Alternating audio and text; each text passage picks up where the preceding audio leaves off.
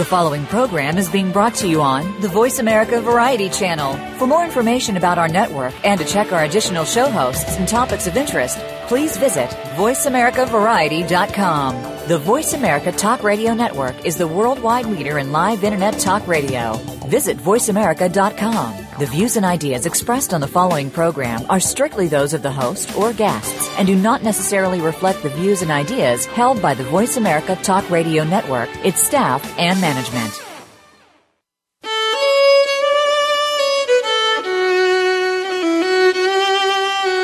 Welcome to Civil War Talk Radio with host Jerry Prokopovich. Our program covers all aspects of Civil War history, from the battlefields to the home fronts, and features guest experts, plus insight from your host as they discuss the most critical period in American history. Now, here is your host, Jerry Prokopovich. And welcome to Civil War Talk Radio. After 150 years of scholarship, untold stories of the Civil War era aren't easy to find. Two areas still mostly shrouded in mystery are the wartime activities of people who lacked the education to leave behind written records, like the enslaved people, and those who made it a professional point not to leave any written records, like spies.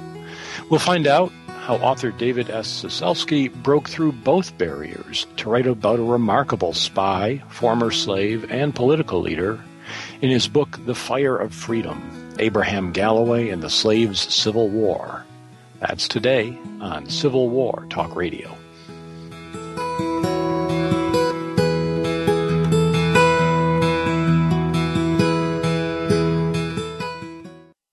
Streaming live, the leader in Internet talk radio, voiceamerica.com. Tune in to the Voice America Variety Channel on the Voice America Talk Radio Network. Voice America Variety broadcasts a diverse array of topics, reaching a global community. Our experts come from all walks of life, and the topics they discuss are everything from current events, arts and entertainment, leadership, parenting, relationships, self-improvement, career advice, and a variety of other topics. Check us out today. You're sure to find something of interest. Voice America Variety. Talk on today's hot topics. Now you can take your favorite Voice America radio program with you anywhere. Sign up for our mobile app if you have an iPhone, Android, or BlackBerry. The Voice America Interactive Radio Player, powered by Aircast, gives you the freedom to listen to any of our programs, anywhere, live and on demand. No registration is required. Listen to your favorite Voice America hosts and discover new ones. Download the Voice America mobile app for iPhone, Android, or BlackBerry, powered by Aircast. Visit the Apple iTunes App Store, BlackBerry App World, or Android Market.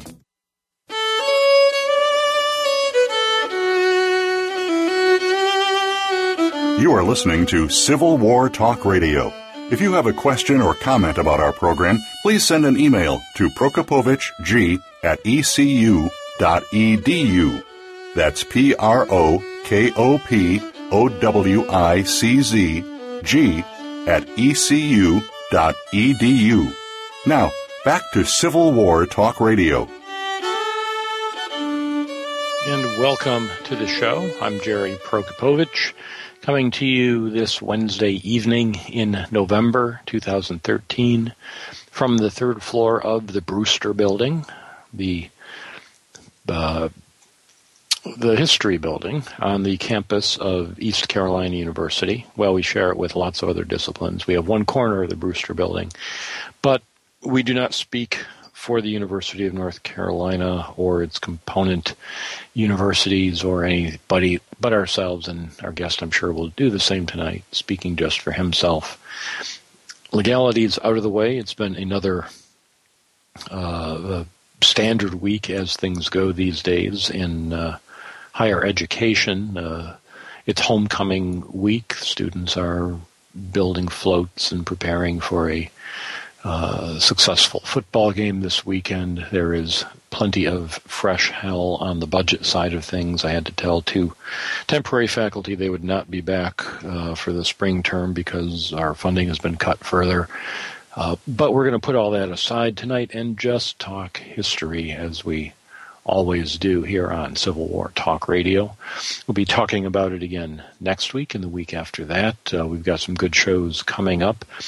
Tom Vossler next week has co-written a book with Carol Reardon of Penn State, a guide to the Gettysburg battlefield. There are lots of those, but this one looks particularly interesting.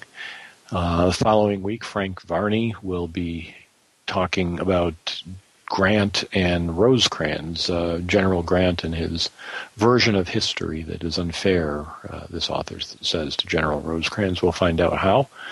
Eric Jacobson from the Franklin battlefield in Tennessee joins us on December 4th, and then finishing the fall semester, we have James Oakes, author of Freedom National, a relatively new book on the process of emancipation. It has gotten a certain amount of press and looks very interesting as well. So lots going on. You can follow it, as always, at www.impedimentsofwar.org. That's the Civil War Talk Radio companion website. You can go there and buy the books of the authors we talk to, or whatever it is our guests produce, through clicking on the Amazon links there. And when you do that, a few pennies go to the website itself and help keep the lights on and keep things going. So please do support impedimentsofwar.org. There's also a PayPal donation button there, which you are welcome to use to send funds directly to me for my personal use, not tax deductible, not a charitable donation, not a political donation, just a self-indulgent donation that I will use to buy more books to read for the show, or, as I've threatened many times, just to buy whiskey or something to recover from the budget cuts that we're enduring here. Whatever it is, once you give it to me, it's my money. But still, we welcome those donations. But enough business talk. Let's get to the 19th century and step back a few hundred or 150 years and talk with our guest tonight. Historian David S. Cecelski is the author, most famously, of the Waterman's Song, Slavery and Freedom in Maritime North Carolina. Here at ECU, where we have a maritime studies program, I think everybody in the world has read that book. But now for Civil War era specifically, he has a new book, The Fire of Freedom, Abraham Galloway and the Slaves' Civil War, and we'll learn more about it tonight. Dr. Cecelski, are you there? I am. It's nice to be with you this evening, Jerry. I'm a big fan of the show, and I might have been drinking whiskey in Brewster building 10 years ago when I held the Witcher Distinguished Chair in the Humanities at East Carolina, 2000, 2001, sometime back then. So I miss Greenville, and it's nice to hear you coming from Greenville. Well, it's good to be talking with you. I don't think somehow you and I have not met in spite of being in proximity. I came here in 2003, so when you held the Witcher Chair, which is a visiting chair for distinguished scholars to come and spend a year here, you were here before I was. I was. I loved it. I'm from Eastern North Carolina, and it was refreshing and intellectually exciting to be with so many, both undergraduate and graduate students who were from Eastern North Carolina. I was able to send them home to talk to their mamas and their granddaddies, and immediately start doing kind of original history that was close to home for them. So thank you for having me on the show. Well, delighted to have you. It's a fascinating part of the country. I'm not from here. I'm from Michigan originally, and every month I find out something new about the history of the area, its connection to the Civil War 1 month, or we had the 300th anniversary of the Tuscarora War this year actually, and the descendants of the Tuscarora built a monument on the battlefield at Snow Hill. There's just always something going on of great interest here. So, I'm from the area, and I still learn something new every week. So, to me, it's very exciting and still fertile, but underplowed. I think there's still a lot of great history and a lot of great stories will still come out of the region. I can't. I wouldn't want to bet against that for sure. Well, this is one of those great stories. Abraham Galloway is not a figure before the publication of your book that most people, even most people interested in the Civil War, would be familiar with. But he has, as I was reading it, I thought, okay, this is the Forrest Gump of the Civil War. This guy was just everywhere. How did you come across him initially? Well, I should say that I think before I came across him, there might have been a half dozen people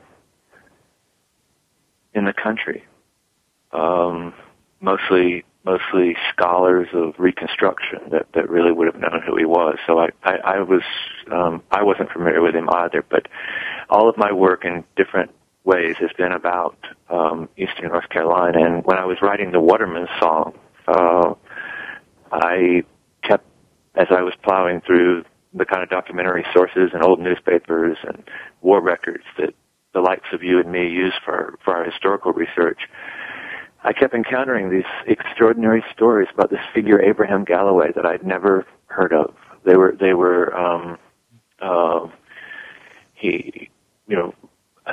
500 miles behind enemy lines as a spy, threatening the special emissary of the abolitionist governor of Massachusetts with a revolver at his head, going behind enemy lines and rescuing his mother from slavery during the war, and on and on. And they were so unlike what I had been taught about,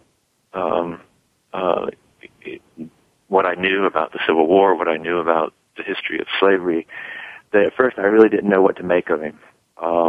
And I was working on the Waterman's Song. I tell my students sometimes that I hate to show off my research methods, but I created a manila folder that I just called Weird Galloway Stories. And every time I ran across a document, a diary, whatever else, I just copied the document and put it in there. And by the time I had finished the Waterman's Song, it was probably 4 inches thick. And wow.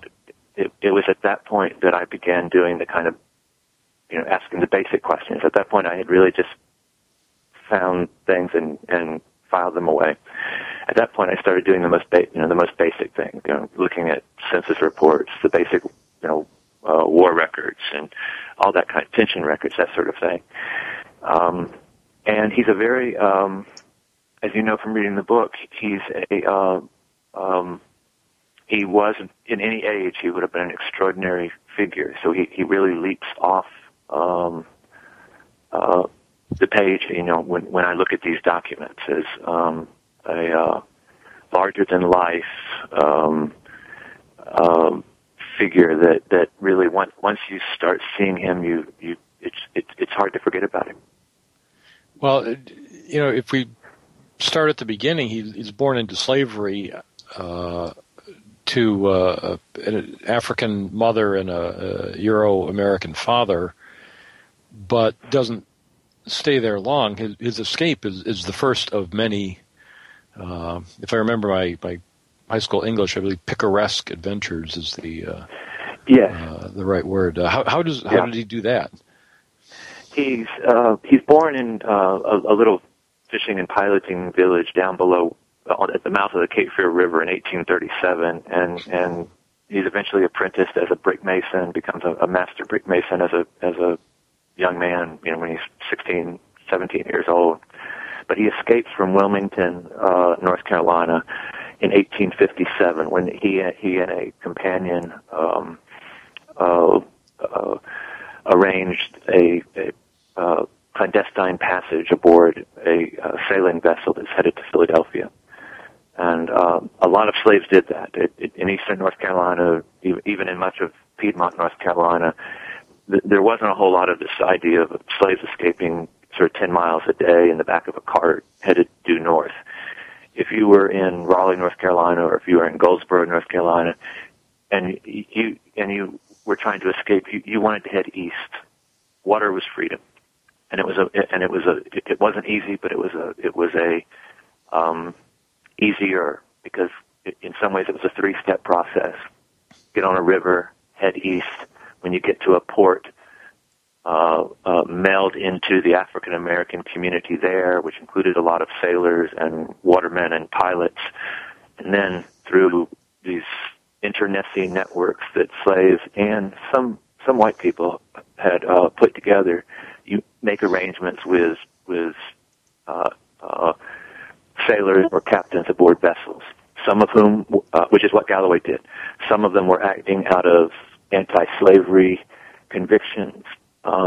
Frankly, I suspect more were acting out of pecuniary.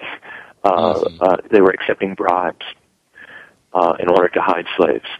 And Galloway had escaping out of Wilmington came with some extra difficulties. It was Wilmington was one of the southern ports where it was a law that every vessel that came through Wilmington Harbor headed north had to be fumigated. It had to be fumigated to drive, any hidden slaves up onto the decks. So they would put a pot of turpentine dross, light it, close all the hatches, and drive the slaves into daylight. And Wilmington, in fact, it had to be done twice because Wilmington is 20 miles from the sea on a river, the Cape Fear River. So by law, it was supposed to be done in Wilmington, and then as the vessel reached where the river enters the ocean, by law it was supposed to be fumigated again. So they devised this very intricate system of breathing through hog bladders and soaking themselves in, covering themselves in oilcloth, and with the idea of surviving the fumigation. And in the end, they were spared. It turned out that for reasons that we don't know, that their vessel wasn't fumigated, and that I would expect that was because of some kind of a bribe or some kind of other intervention to keep that from happening. So he escapes. That vessel goes to Philadelphia, and from there he makes it all the way to Canada. Well, it was a cliffhanger to start the book, and there are more to follow. We're going to take a short break now.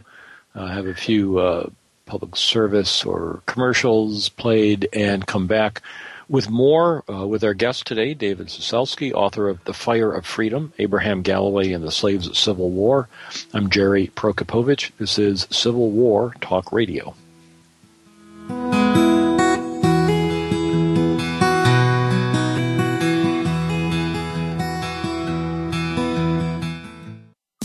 Streaming live, the leader in Internet talk radio, VoiceAmerica.com. Follow the Voice America Talk Radio Network on Twitter. We're at Voice America TRN. You'll get the latest fix on what's happening with our shows, this week's featured guests, and general happenings that you should know about at the Voice America Talk Radio Network. Now you don't have to miss anything when you're away from your home or office. Just go to twitter.com/Voice America TRN or follow along with us at Voice America TRN, the Voice America Talk Radio Network. We're on the cutting edge of social media. Can you keep up? These days, everyone is looking for information on staying young, healthy, and fit. The Voice America Health and Wellness Network is here to help you on your quest to better health and a better you. We talk about everything from diet, fitness, and aging to substance abuse, personal growth, mental health, and much more. Learn from our experts who cover health and wellness from traditional and holistic perspectives. Tune in to the Voice America Health and Wellness Network. Healthy living starts here. Now you can take your favorite Voice America radio program with you anywhere. Sign up for our mobile app if you have an iPhone, Android, or BlackBerry. The Voice America Interactive Radio Player, powered by Aircast, gives you the freedom to listen to any of our programs, anywhere, live and on demand. No registration is required. Listen to your favorite Voice America hosts and discover new ones. Download the Voice America mobile app for iPhone, Android, or BlackBerry, powered by Aircast. Visit the Apple iTunes App Store, BlackBerry App World, or Android Market. Ask the experts. Call toll-free right now, 1-866-472-5787. And ask our All-Star team to answer your question. That's 1-866-472-5787. Thank you for calling. voiceamerica.com.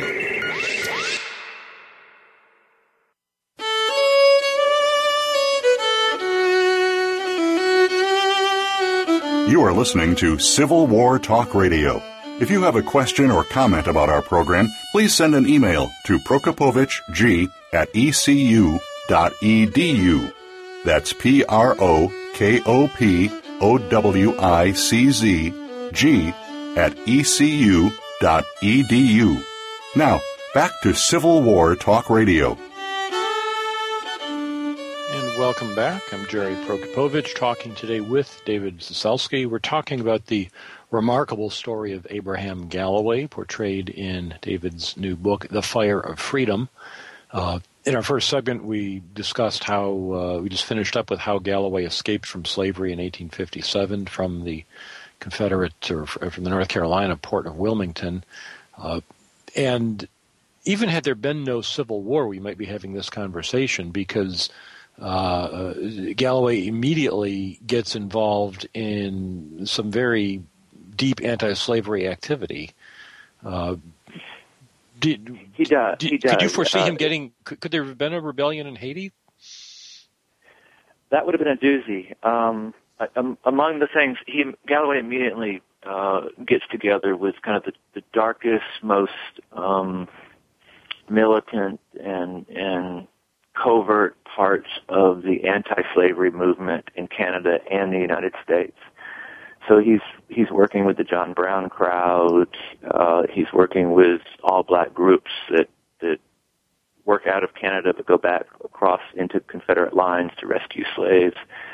And one of the things he's doing just before the Civil War, at around Christmas time, 1860, Galloway joins some of the survivors of the John Brown raid on Harper's Ferry to launch what they called, this is a quote, a second John Brown. And this time, because they were, it's a little counterintuitive, but they were completely happy with the way that Harper's Ferry had gone down. John Brown may have thought that he had a chance to start a slave insurrection, but the money people behind John Brown, the most pragmatic ones,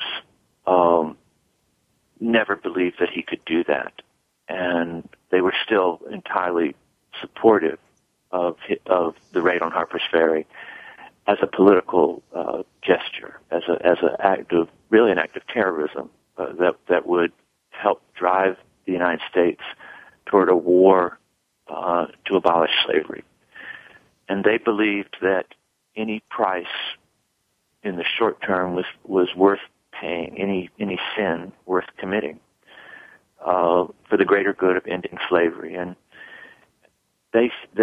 Galloway is not one of the leaders of that crowd, but he's one of their most important agents, and he's sent to Haiti to help launch a raid that would have been directed somewhere in the deep South, Louisiana or Mississippi. And you can imagine what that would have, I mean, some of the people involved might have actually thought that they had a chance to land on the shores of, Louisiana or something and spark a giant slave insurrection that would, destroy the Confederacy. But that wasn't, the idea was that it would have been another political gesture to drive the United States again into a war for slavery. And Galloway is in Haiti for almost 3 months. And at that point, he's as war actually starts, just before the war starts, he's called to take a more active part in that war. And the Haitian plot is, for him at least at that point, is aborted. Well, if you look at 1861, if you ask a Civil War person knowledgeable about the war, what's the most significant step toward emancipation, most people would probably say the establishment of the contraband status for runaways when the runaways show up at Fort Monroe. And Galloway is there. Or at least he's with Butler. How does he get there, and what's he doing? Well, he is recruited by a small part of the Union Army's leadership, anti-slavery men, political leaders, and officers from Massachusetts. Most to serve as a Union spy and to infiltrate the Confederacy even before the war starts. So Galloway is south before Fort Sumter, and of course most of the Union command would not have recognized the potential value of a former slave because of their own prejudices. Probably would not have been very open to it, and would certainly not have wanted to work with somebody who had Abraham Galloway's history as a radical, but a small group of them were, including Governor John Andrew of Massachusetts, and Galloway ends up being attached to Butler's.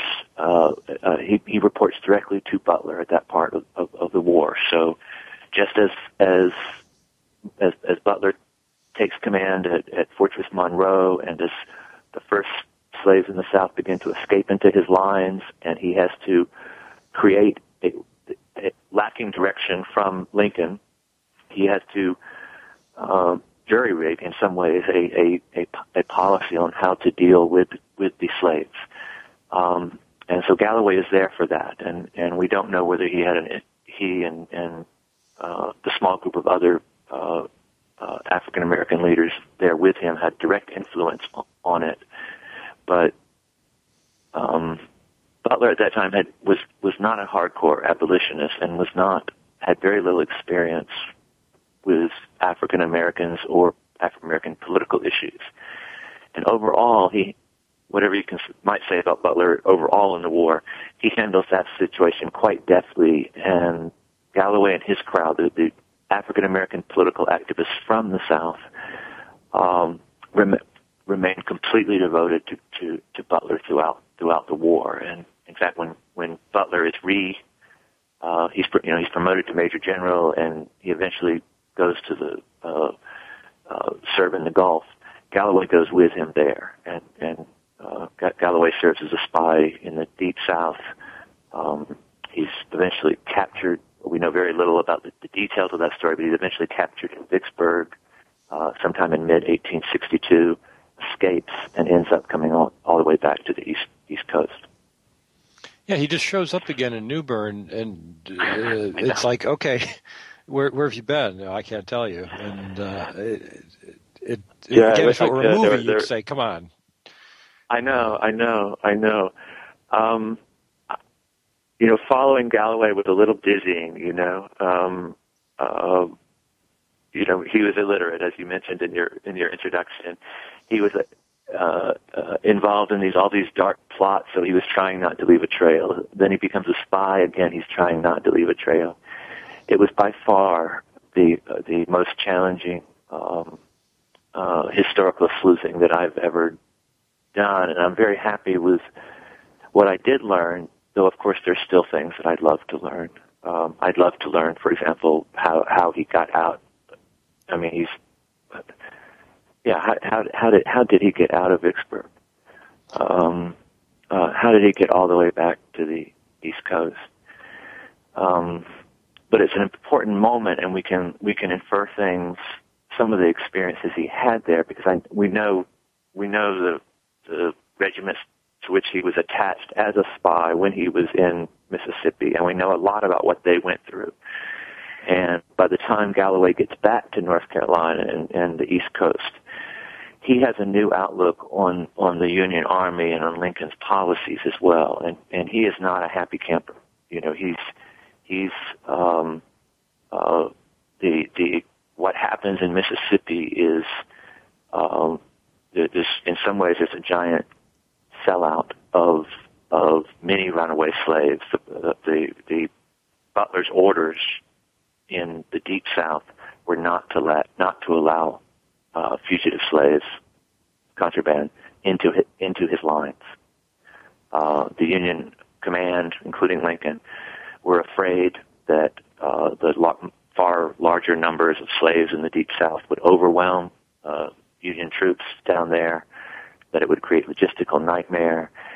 And at that point, Lincoln still had this notion that if he handled even the Deep South with kid gloves, that the reconstruction of the Deep South would go easier. That he was afraid to alienate Southern whites in the Deep South too much. So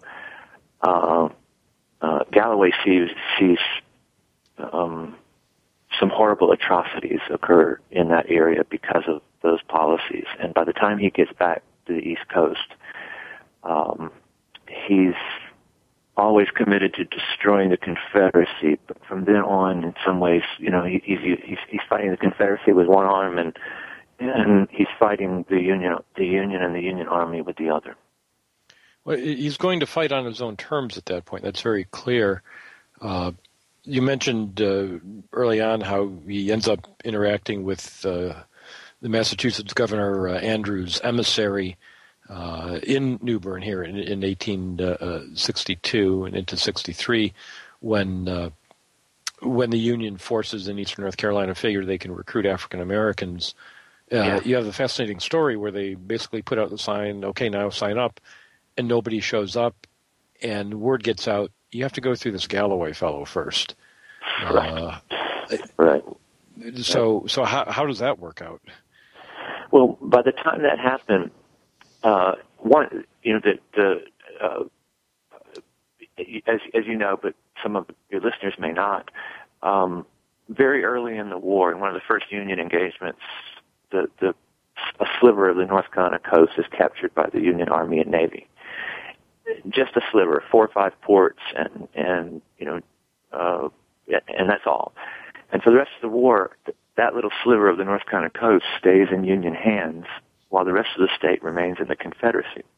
And as a consequence, hundreds and then thousands and then more than 10,000 slaves from other parts of eastern North Carolina escape and begin moving into that territory. And what happens there is this kind of political revival. They organize churches and schools. They organize an independent black militia that's entirely just theirs. They eventually organize civil rights groups there.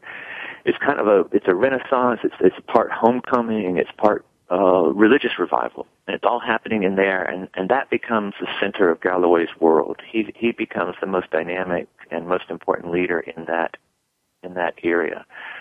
And by the time that Governor Andrew of Massachusetts sends white officers to organize one of the first, what was going to be one of the first regiments, Union regiments of slaves from the South to fight in the Army.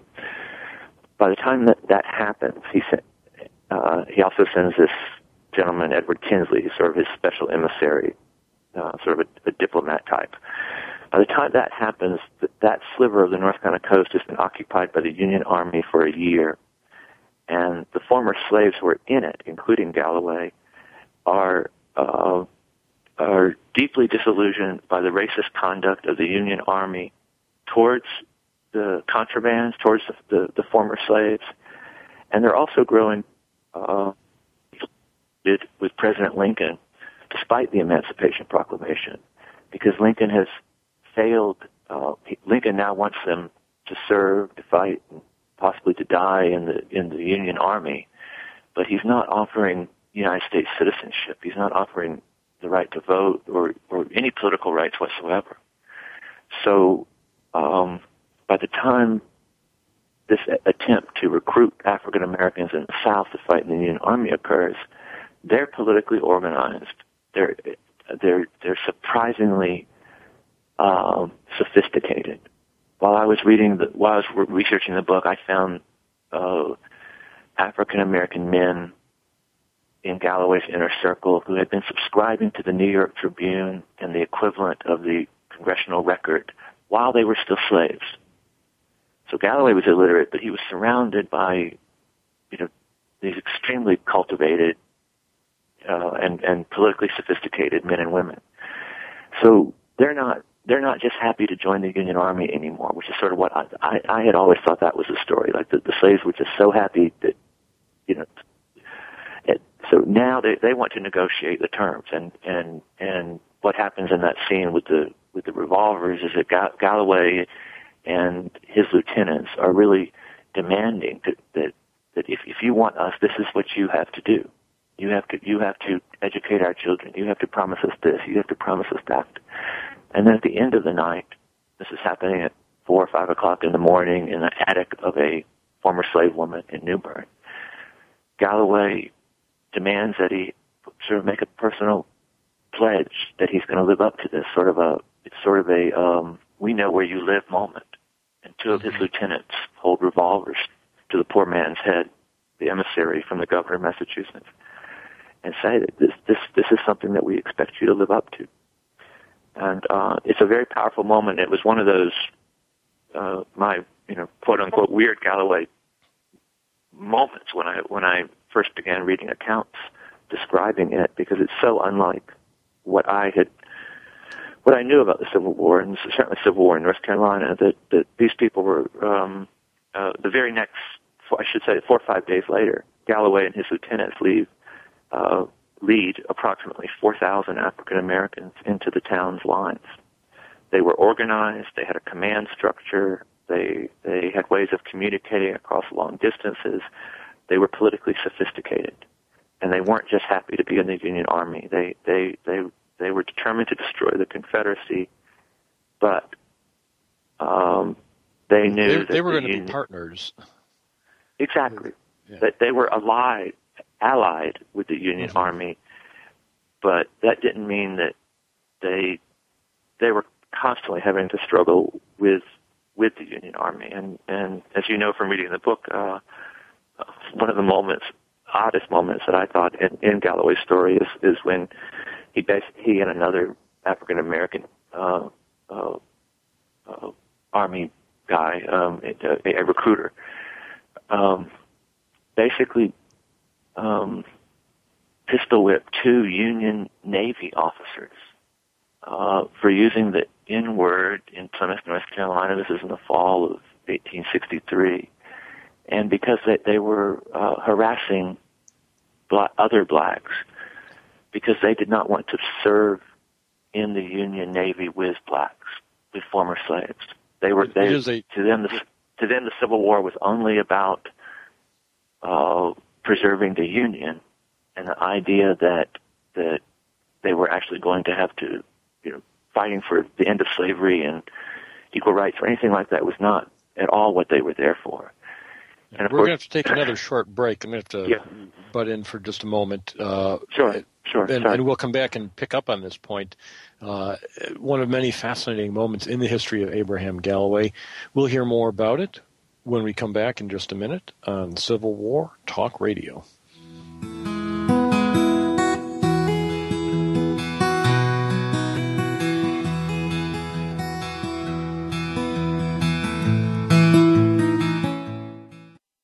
Streaming live, the leader in Internet talk radio, VoiceAmerica.com.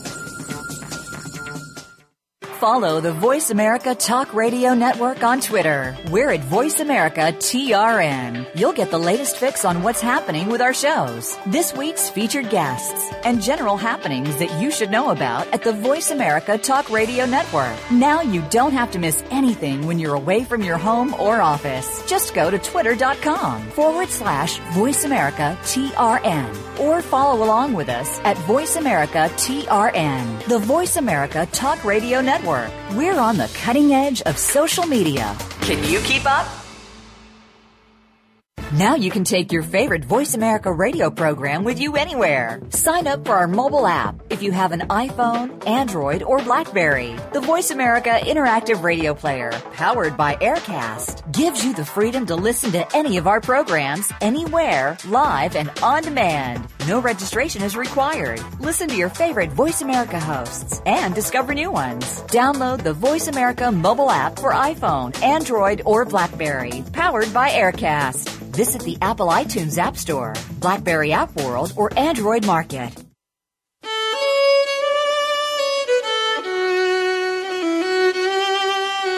You are listening to Civil War Talk Radio. If you have a question or comment about our program, please send an email to prokopovichg@ecu.edu. That's PROKOPOWICZ@ecu.edu. Now, back to Civil War Talk Radio. And welcome back to Civil War Talk Radio. I'm Jerry Prokopovich. I'm talking today with David Cecelski, author of The Fire of Freedom, Abraham Galloway and the Slaves' Civil War. We've been talking about the remarkable story of Abraham Galloway, escapes from slavery in Wilmington, goes to Haiti to organize another John Brown-style raid on the South, comes back to the North when the war begins. He's with Butler at Fort Monroe. He scouts out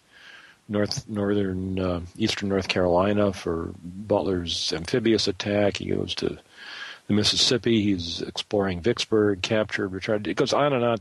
But the part where I actually said to myself, okay, this guy really is Forrest Gump. Next thing you know, he's in the White House meeting Abraham Lincoln. How did that happen? Well, Galloway meets with Lincoln around the 1st of April, 1864. And what's happened is that the political organizing and the political activism that's been happening there in the occupied parts of eastern North Carolina has become, in a way, so successful and has really moved the center, like the center of African-American political activism in the whole country has moved from the north to eastern North Carolina and a couple other places in the south where similar things are happening at that time. The coast of South Carolina, New Orleans, and that part of Louisiana. And they want that their idea is Galloway leads a delegation of 4 or 5 African American leaders from eastern North Carolina to meet with Lincoln to demand the full rights of American citizenship. He wants a commitment that Lincoln, after the war, will give African Americans a place at the table as real American citizens, that freedom is not enough. And it's a crucial moment for both Lincoln and Galloway and his crowd, really, because Lincoln, white recruitment in the North for the Union Army is way down and is just a trickle at that point. The war is not settled at that point. Lincoln's reelection is in doubt. And at the same time, African Americans are starting to be, who at that point there's more than 100,000 African Americans serving in the armed forces of the North, and there's going to eventually be 180,000 plus. And they are starting to get disillusioned on some issues as well, and particularly they're upset over the Confederate troops massacring black prisoners of war. And so Galloway leads this delegation up to the White House. They present a petition and make their demands. Galloway's hard to please. He's not just happy to be there with Lincoln either. But Lincoln treated them very well, and some of the African American leaders, to me, one of the most moving. It's a small thing, but one of the things that really caught my imagination in the story is that some of the African American leaders that went with Galloway to the White House were just so deeply moved and touched that Lincoln allowed them in the front door of the White House. That's all they could talk about. They then toured the North talking about Lincoln. They come back to the South and talk about Lincoln. Galloway continued just to focus on political rights, voting rights particularly. But some of them just said, he let us in the front door, and no white man in the South had ever allowed or would ever allow an African American to come in the front door. And maybe that touched me especially because I grew up in the South at a time when no African American would come in my front door. We lived in a farm, and that the custom was that African Americans went to the back door, and the custom was even that they didn't knock on the back door. They waited to be seen. That was in the 1960s. Wow. So in eastern North Carolina. So here, 100 years before that, in some ways it seems like this very small, insignificant gesture that Lincoln would let them in the front door, and that he would shake their hands and look them directly in the eye. But for 3 or 4 of the men that went with African American leaders that went with Galloway, that said it all. At that point, they no longer. From that point, they act almost as if the promising civil rights or voting rights almost doesn't matter. They said they were basically saying, if he treats us like that now, then later when he has the chance, he's going to do right by us. Galloway was harder to please. Mm-hmm. Galloway was not an easy man to be pleased by, but it was a very moving moment, and in a war full of terrible moments and great suffering on both sides. It was in some ways this moving and I don't know, this moment that promised something good about our humanity. It is. You describe it that way in the book as a moment that might, with everything else that was so dreadful in the war, that it does give some hope for the future. Turning back to the harder side of war, those 4,000 men whom Galloway led into New Bern become General Edward Wild's African Brigade, as they are sometimes called, and they fight for their.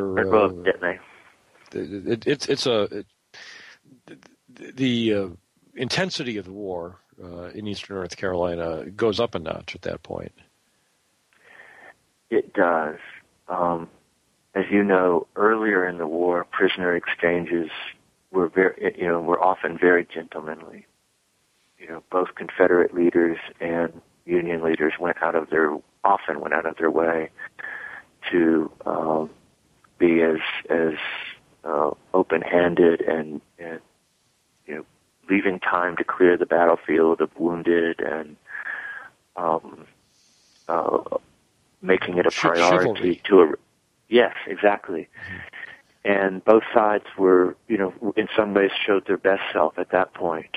But once African Americans are fighting in the Union Army, that changes. One of the Confederate leaders, Seddon, is that how you say it, Jerry? Yeah, Seddon, I think, Secretary of War. I believe it says it at one point. He writes a letter that says, once they did that, he called it so barbaric, the idea that the North would have the former slaves fighting and releasing. He says, there's sort of barbaric urges,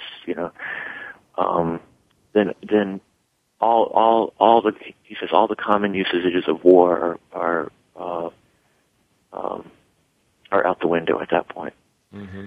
And it brings out not just the worst of the Confederacy, it brings out the worst in the Union. It becomes a very ugly time, and African American soldiers at that point it's not always true, but they assume that if they're captured, that they will be killed, and it does often happen. Let me skip ahead to the end of the war briefly, because we're running short on time. Sure. Galloway's war continues after Appomattox. He, or at least his leadership of African Americans in North Carolina continues, and literally the fighting does as well. Give us a 2-minute thoughts on how he does after the war. Yeah, from start to finish, Galloway was fighting. I mean, the New York Times said that he laughed loud and often, and he was famous for his swagger and good humor, but he was fighting from day one to the end. And when the war ends, he's organizing. He calls the state's first Free People's Convention, gathering up slaves to determine their futures. First in New Bern, then he calls it and larger one, the statewide one in Raleigh.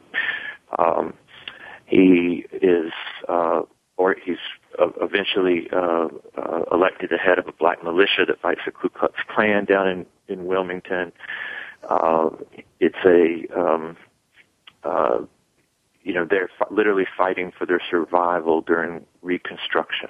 And Galloway moves through that period with swagger and his pistols. He was famous for wearing his 2 pistols in his belt throughout that time. There's at least 2 assassination attempts on his life.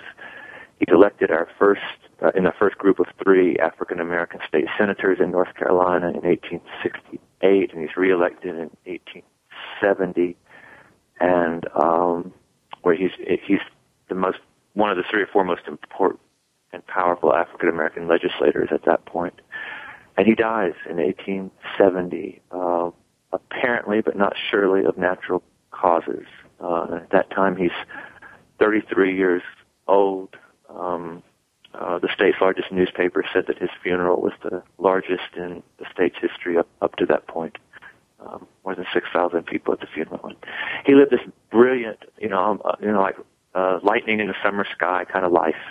And to me, he really was one of these great freedom fighters. In any time or era, he would have been fighting it. If it hadn't been against slavery, it would have been against, who knows what in any time. But he was probably not the kind of guy that you wanted to negotiate a compromise between the Republicans and Democrats in our legislature these days. Yeah, no. On the other hand, when the fighting starts, he was probably the kind of guy that you wanted to make, you wanted to follow him in. And it was a great privilege to have the chance to get to know him through the writing of the book.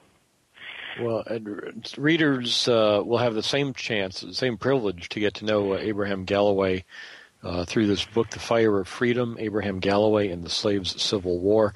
It is, and listeners, I mean, you've heard about it for the last hour, but there's more than we had time to talk about. It is really a remarkable story, and I do occasionally get sent copies of historical fiction that folks have written that they'd like to have talked about on the show, and I appreciate it, but there's so much nonfiction that's hard to believe that there's no time to do anything else, and this trumps anything a novelist would come up with. Do you have movie rights for this? It just suddenly occurred to me this ought to be a film. We'll see. Get your agent on that. People have been approaching my agent, but I don't know anything about that world, and she says that in a nutshell, so far they don't have game. She says, and we'll see. Somebody will read it one day. Yeah, he deserves it. The story deserves it. It's a fascinating story. Well, David, thank you so much for being on the show tonight. It was a treat to read this book, and a pleasure talking with you. Thank you, Jerry. Next time I'm in Greenville, I'm going to look you up. That would be great. And listeners, thank you as always for listening to Civil War Talk Radio.